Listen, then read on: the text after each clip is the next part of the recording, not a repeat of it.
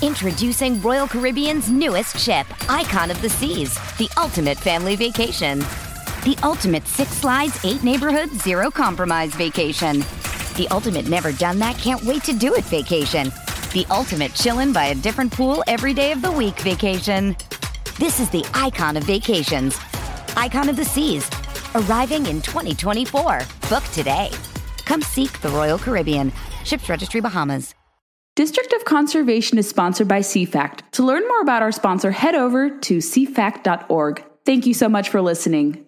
Welcome to District of Conservation. I am your host, Gabriella Hoffman. This podcast offers a sober examination into all things hunting, fishing, shooting sports, energy, environment, and the public policy surrounding it.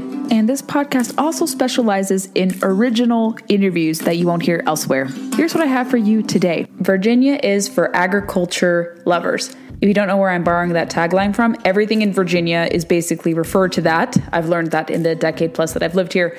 But more specifically to today's episode, I am going to be sitting down with Virginia Secretary of Agriculture and Forestry, Matthew Lohr, who is very knowledgeable about this stuff. I had a great conversation with him, and you'll really get a bird's eye view into what goes into leading the agriculture department in a state.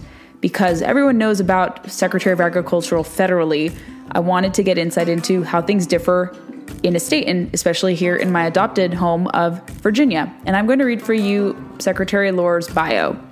He is the 5th Secretary of Agriculture and Forestry for the Commonwealth of Virginia, serving in the Youngkin administration. Before becoming Agriculture Secretary of Virginia, he was Chief of the USDA Natural Resources Conservation Service, an agency with more than 10,000 employees across 3,000 offices under the Trump administration.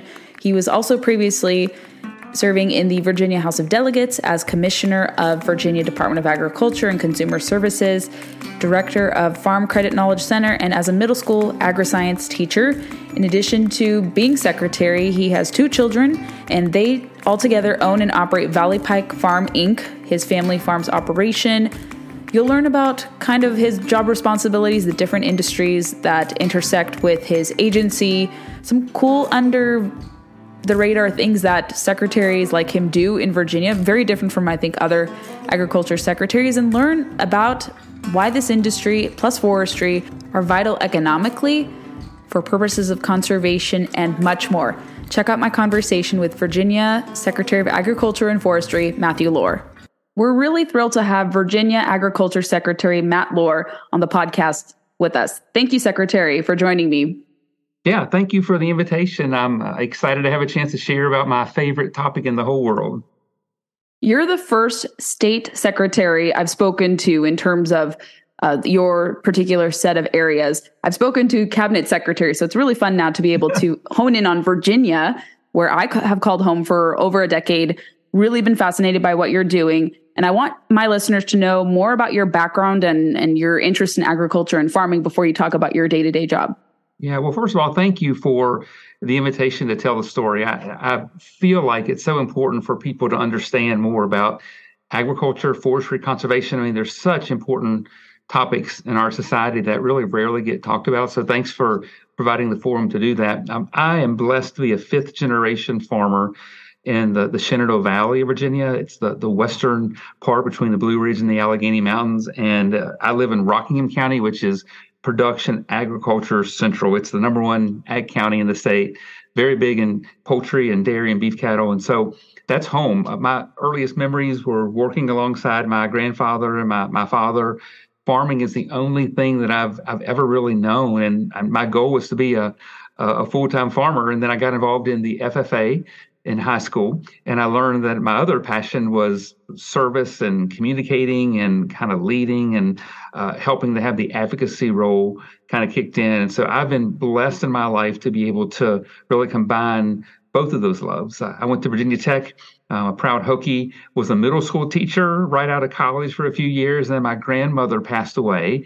And my wife at the time had a chance. She was also an ag teacher. So we actually quit teaching and bought my grandparents' farm and began our career in farming and public service, and got involved with the county planning commission and then ran for the school board. And then that led to me serving in the General Assembly, served in the House of Delegates for 3 terms.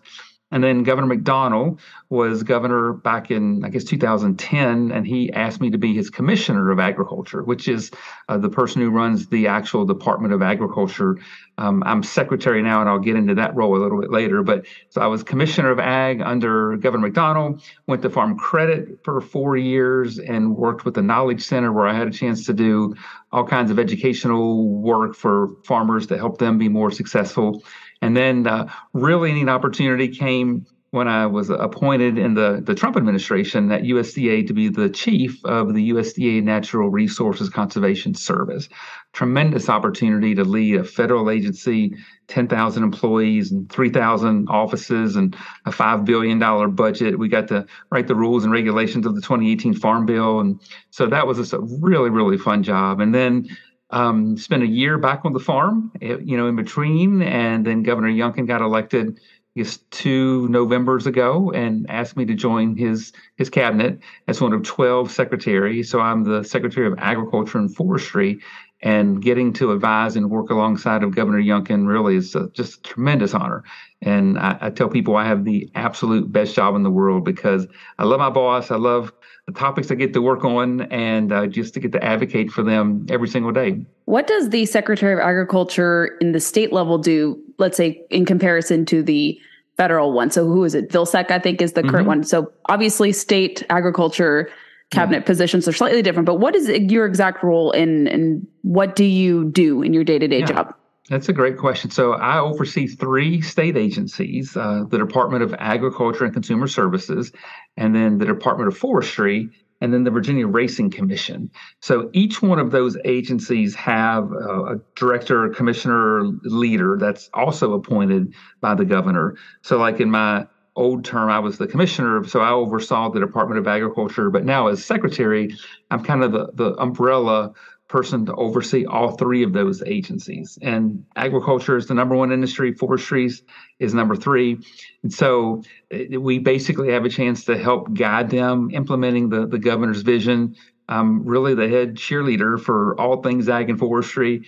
And the Racing Commission is pretty unique because Virginia has a thriving horse racing industry. And what's made it even more exciting this year is that Churchill Downs out of Louisville purchased our Colonial Downs racetrack, our thoroughbred racetrack, and all of the parts that go along with that, and the historical horse racing machines where people do the wagering. And so all of that falls under our secretariat. This is the 50th anniversary of Secretariat winning the Triple Crown. So we are just rocking and rolling with our horse racing. We've got harness racing in the Shenandoah Valley. And then, of course, we've got the Gold Cup up in Northern Virginia. They have 2 events a year, and then our thoroughbred racing at our track east of Richmond. So it's really, really exciting to see the horse racing industry continue to grow and thrive. So, again, there's 12 secretaries, and the governor jokes and says that I really need to watch my back because there's 11 other secretaries lined up waiting to take my job because we have we do a lot of really important stuff, but we have a lot of fun too. It does sound like a fun job. And I was not aware that horse racing is also included in your particular line of work. And you had alluded to, obviously, agriculture being the number 1 private sector industry in Virginia. I think for many states, it's actually the number 1 industry. What would be the implications if we don't see that industry continue to be flourishing? And why is it so important as the number 1 industry in the Commonwealth? Yeah, it's a great question. Well, for starters, I mean, agriculture is the foundation of society, right? I mean, it feeds us, it clothes us, it gives us shelter, it fuels us. I mean, all of those things are just so important when it comes to ag and forestry. In Virginia, we do an economic impact study every 5 years, and we just wrapped that up last fall, showed that ag and forestry together have a $106 billion annual economic impact. I mean, huge when you combine them together. Almost 500,000 Virginians are employed in agriculture. So just from the employment standpoint alone, I mean, that's a lot of jobs that people are doing. And just our mission is so important. You know, we want to feed the world. And the thing about Virginia agriculture is it's that it's so diverse. I mean, you look at the Commonwealth, all across the state, from the valley where you've got the poultry and the beef cattle to tobacco, and Southside cattle, and Southwest Virginia peanuts and cotton, and Southeast. It's spread around. but it's so very important. And just earlier today, we did an event with the governor down at the Richmond Terminal Inland Port, where we announced that in 2022, Virginia ag and forestry exports actually grew 25% and topped $5 billion for the first time in history. So we're growing all these products. We're feeding the Commonwealth and the country, and then we're exporting $5 billion worth of our ag and forestry products, which is just incredible. So, we've got challenges. Obviously, there's a lot of obstacles that we face, but Virginia agriculture and forestry really are rocking and rolling right now. It's an exciting time. Would you say that conservation underpins much of agriculture and forestry? Because we have a lot of detractors. I often hear among fellow reporters and media commentators who really kind of tarnish these two particular industries, and they kind of undervalue and underplay what conservation work they do. So could you speak to the kind of conservation policies your agency adheres to? Absolutely. Like I said, I'm a fifth generation farmer, so I'm a conservationist at heart. And I learned by watching my parents and grandparents because they cared very much. In fact, our farm has been in my family since the late 1880s, and it's so important to me that a few years ago, we placed the entire 250 farm under permanent conservation easements because I want to make sure that my kids and my great grandkids can certainly have an opportunity to farm if they want to. And so for me, it's embedded in who I am. And certainly, I would say during my time at USDA working at NRCS, I got to see really the overall benefits of conservation, even from a financial standpoint. You look at we want to take care of our natural resources, right? It's the right thing to do. But when you have really good soil health, for example, it sequesters carbon, so there's a benefit there. But it reduces erosion. Your crops are more profitable, requires less chemicals and less fertilizer. So I always say good conservation makes really good financial sense. And so part of my job and everything I do is to spread the word and be the messenger for what conservation is. There's enormous amounts of federal dollars and state dollars that are available now to help farmers with their efforts. Most of Virginia is in the Chesapeake Bay watershed, so the EPA's got these goals that for reducing sediment and nutrients, and agriculture plays a big part in that. And fortunately, there's a ton of cost share dollars that are used to supplement the efforts of farmers that want to be better stewards of the land, stream fencing and cover crops and no-till and the manure storage management systems. We have a real opportunity now to, again, really step up and do the right thing. And, the governor always says, you can be a conservationist and you can be a conservative. They go hand in hand. And so it's been really exciting to work in that conservation space and to be able to help farmers see the benefits and all the good things that it does. Obviously, the other side or one of the three prongs that your agency handles, you obviously alluded to forestry. The East Coast has actually done a phenomenal job of managing forests proactively without seeing high intensity fires compared to the West Coast, where I'm originally from and I have documented. Could you speak to the prescribed burn program and some of the other regimens that Virginia forest kind of workers do and kind of what is already embedded in the state? Yeah. So the one thing that makes Virginia, I think, so successful is that almost all of our forest lands are privately owned, right? And so when you have privately owned lands, you have owners that are engaged. And our Department of Forestry works hand in hand with landowners to help them make the best management decisions. And they manage for a timber harvest. We harvest trees out of our forest, and that's good. You want to manage them, and that money helps be able to support other efforts. The other thing that's very beneficial about these privately owned lands is that the landowners they're present. They can see issues, or there's invasive species that happen. You mentioned the prescribed burns. We work with landowners when they understand the importance of prescribed burns and what that means to manage the health of the forest. So I think all of that is so very, very important to be actively managing these, because you look at other states where they don't manage their forest well, and you see the devastation from forest fires and what what happens following the forest fires and just the damage that it can have on communities. In Virginia, we're about 80% of our forests are hardwoods. And so the other 20% are obviously pines. And so we have a really great RT program where we can incentivize folks to replant those pines and really step up and kind of help with that. So it's very, very exciting. I love the work that we do with our Department of Forestry and being able to really help landowners be the best stewards that they can with the resources they're given. It's important to engage private landowners, especially out east, since we're primarily a private land held state in Virginia, in the Commonwealth of Virginia, and also much across the East Coast. And I think the West has a terrible time, not so much the people out there, but the federal government often comes in and tries to discourage that. And here in Virginia, and much like the East Coast, I think they don't tend to erode that kind of level of trust. But could you speak, Secretary Lohr, more to the initiatives, particularly in ag and forestry, that the Youngkin administration has taken or undertaken, and policies you're working with them, and some successes you guys have had? Absolutely. That's a great question. And I give the governor a ton of credit for the work that we're doing. Just at an event today, as I mentioned at the port, highlighting our ag export records, the governor got on stage and said, I am the chief marketing officer for all things Virginia ag and forestry. He loves being our number one cheerleader. And he's constantly coming to me and saying, what can I do to help advance the industry? And so some exciting things that we're able to do. One, Virginia is a leader in controlled environment agriculture or indoor high-tech farming. And there's lots and lots of benefits to that because most of the lettuce and those types of vegetables are grown in California and Arizona.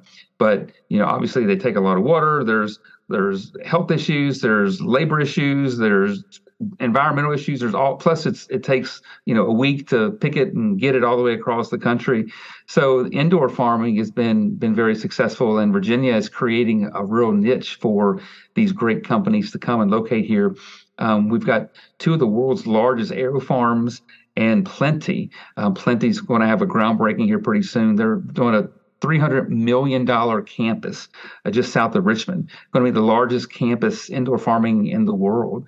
And so we're really investing a lot of resources. The governor's set the goal to be number one in the country for indoor farming.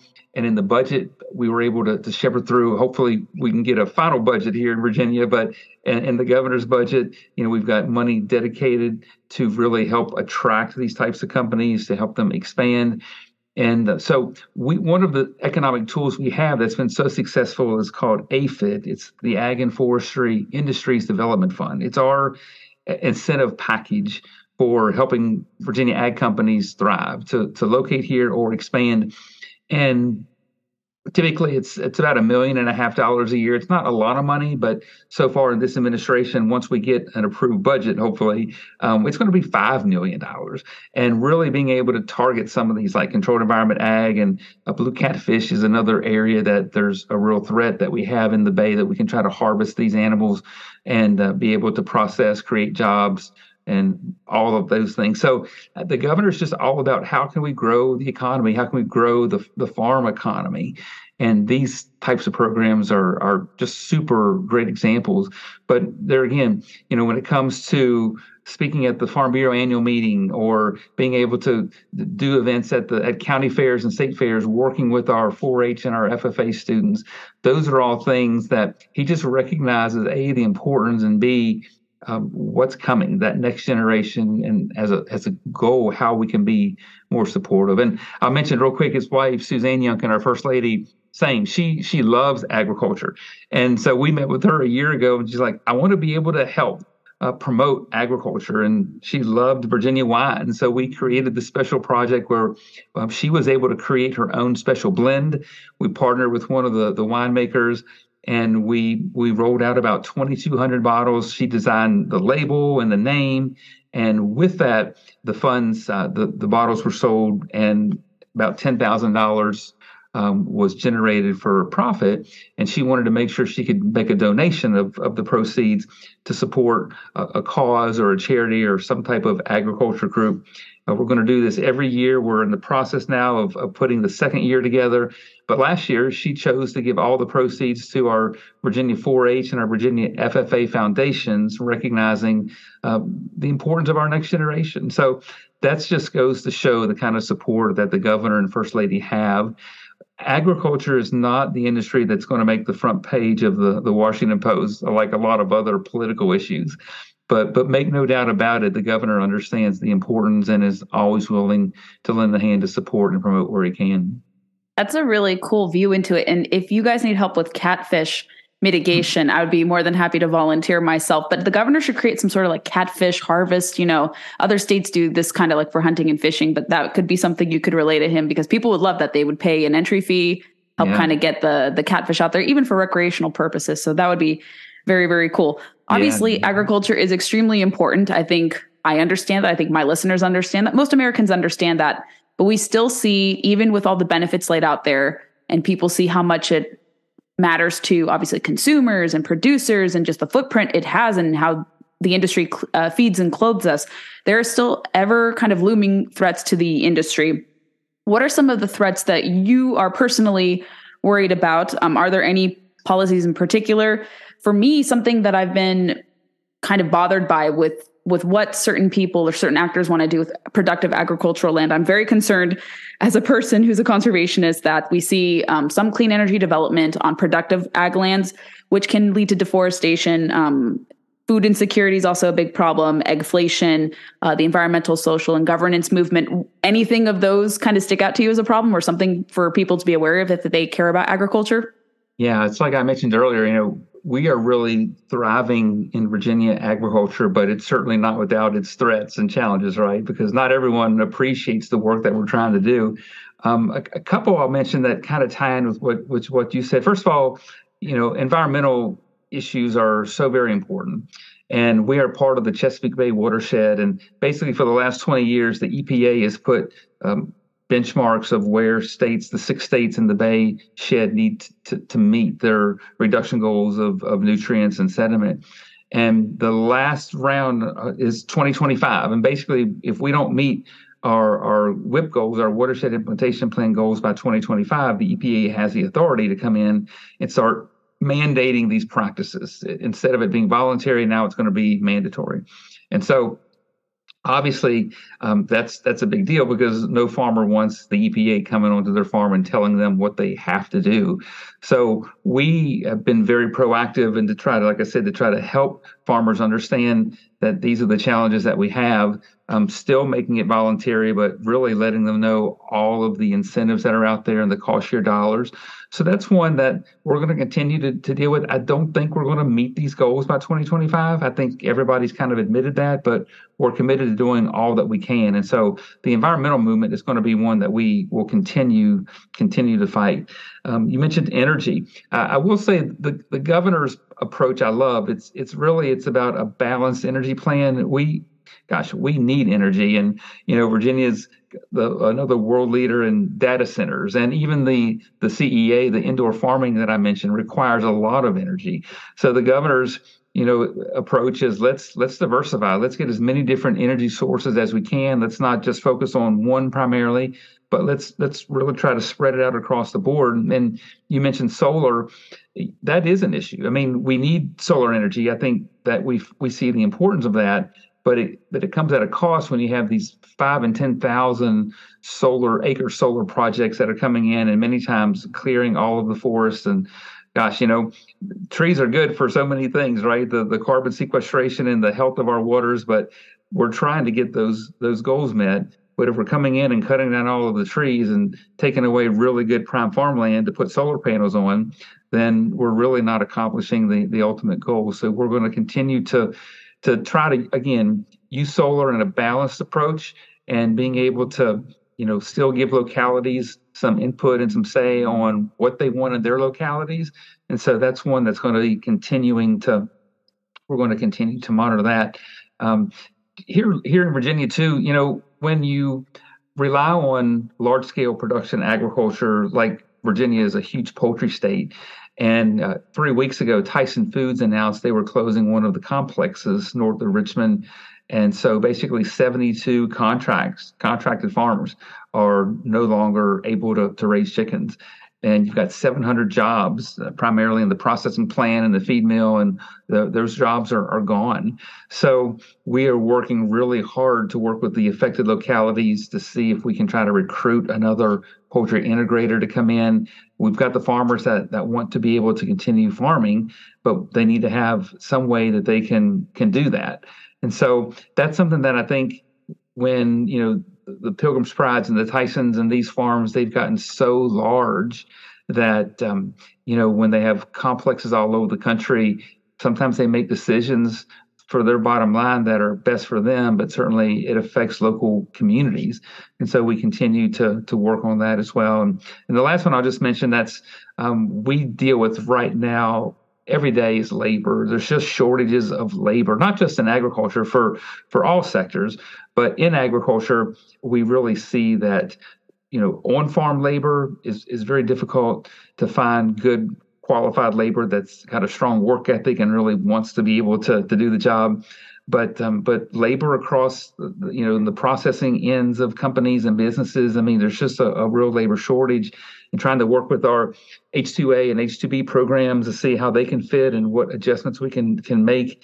We're working with our Department of Corrections to really look at those types of prison rehab programs to train workers in prison or our prison farms and try to bring them back into the industry. So we're being creative to try to find ways to address the issue. But I think everyone agrees if you don't have a good workforce, then you're just not going to be able to have a good industry. And so we continue to be engaged in those issues as well. And then I know the governor said he's interested in protecting Virginia farming interests from, let's say, the CCP buying farmland. I'm not sure if that's a big concern for you, but is that something you guys are monitoring? Oh, absolutely. That's been a big initiative of the governor this year. In fact, we have our reconvened session on Wednesday when all of the senators and delegates come back to Richmond to vote on the governor's amendments. And there was legislation that passed, and we've made some amendments to it that hopefully the legislature will approve on Wednesday. But yeah, it's a real threat. And the cool thing about it is we're seeing Congress really weigh in. It's not partisan. Senator Mark Warner, who's a Democrat, has been one of the real champions on making sure that security is so important. And so the legislation that passed, basically if you're a foreign adversary, you cannot purchase farmland in Virginia. That's the bottom line. And especially, we have Wallops Island, which is a huge potential threat. And there's farmland all around Wallops Island. So if a foreign adversary like CCP were to come in and purchase that, it really has national security implications. We've got a lot of military bases in Virginia, and there's a lot of farmland around those bases. We don't want foreign adversaries purchasing that farmland. And so this was an initiative that the governor laid out in a State of the Commonwealth address last January. We've worked hard. Our secretary has been shepherding this bill through along with the policy team. And so I'm really excited to see, hopefully on Wednesday, where the amendments get adopted and the governor can sign this bill into law. So absolutely. And, one thing I'll say about our governor is that he's been a leader on a lot of these issues, really gotten out in front of some of these issues before other states. And he's been like a real leader when it comes to addressing some of these. And I know this legislative session, there were a lot of other states that are trying to deal with similar issues like this. So it's been great to work for Governor Youngkin and just see his vision for his slogan is Virginia to be the best state to live, work, and raise a family. And that's what he believes in and practices every day. He's certainly trying to do that. I think most observers can see what is happening in Virginia. It's exciting. It's very interesting. And especially on the CCP front, safeguarding farmland and many other issues for sure. I think people, even his critics, are even saying that he's doing tremendous work there. Secretary Lohr, what else would you like to add before we conclude our conversation? Any other final thoughts? If young people want to learn about farming or if they want to raise their own backyard chickens, what do you recommend on any of those issues? Well, thank you. First of all, thank you for giving me a forum to be able to talk about. I love Virginia, and I will promote Virginia agriculture and forestry all day long. Agriculture is important. And the thing I love about it is that it's diverse And if someone has an interest in being engaged in production agriculture, there's a seat at the table for you. We've got large scale farms, the contract growers for Smithfield and, the poultry companies. But man, our local food movement is thriving. Farmers markets are growing, being able to have a local presence. Our large retailers are really focusing on buying Virginia locally grown source foods. We're really pushing for more local meat processors because there's such a demand for local processed meat. And so the thing about it, like I said, is that there's a spot for everyone, whether you have 1 acre and you want to, plant some vegetables and sell at the farmer's market, to you just inherited a 1,000-acre farm and you want to be farming big time. There's opportunities out there. And so, again, for anyone that's interested in Virginia agriculture, I would just highly encourage you to reach out to us, reach out to our Department of Agriculture website. Be more than happy to engage with you and help you see the opportunities and also the resources that go hand in hand so we can be able to better serve. And then if people want backyard chickens, we had a private conversation. I told you about the ridiculous fees. I'm hoping they can amend it in lieu of all the eggflation issues. But I think you said best, people have to look at their localities, but it's not impossible to do it. And they just have to be aware of, avian flu and different things. Because I think it's becoming increasingly popular to have backyard chickens, even close to DC, Richmond, and other areas. Absolutely. You're right. I mean, that's part of that local food movement, right? People want to know where their food comes from. And if they can raise their own eggs, that's all the better. Like I said, it's a local issue because some localities, there's noise concerns, there's those types of things where there may be some ordinances in place. So if you live in a locality that does not allow it, then again, reaching out to your local city councils or board of supervisors and try to make those connections and try to, or as you said, even sometimes there's large fees that are in place. Work with your local governments and try to educate them, and in this case, to see the benefits of being able to raise your own eggs. So that's exciting. I'm glad to see you being involved in that space, and I'm going to try and make some progress. I had a chicken in suburban California growing up that was hatched in class. So I have some little experience here, but maybe down the road I'll have more time. But Secretary Lohr, where could people follow you and the agency and connect with you to learn more? Yeah, I would simply just Google, Virginia Department of Agriculture and Consumer Services, or Google my name, and, we'll be able to connect with them. My contact information is really easy to find, but really just happy to be able to serve and help the governor in advancing his mission to really see Virginia ag and forestry just thrive and be number one. So appreciate that very much. Thank you for coming on. Really appreciate it. Thank you. Thanks for listening to today's episode. Make sure you're connected to us on social media, Facebook, Instagram, and Twitter. And also on your preferred player, we recommend Apple Podcasts, where you can leave us reviews if you really like the content. Share the podcast with friends who may be interested in learning more about what's trending in conservation and the related industries that entangle with it and sometimes work against it as well. Thanks for listening to the show, and stay tuned for the next episode.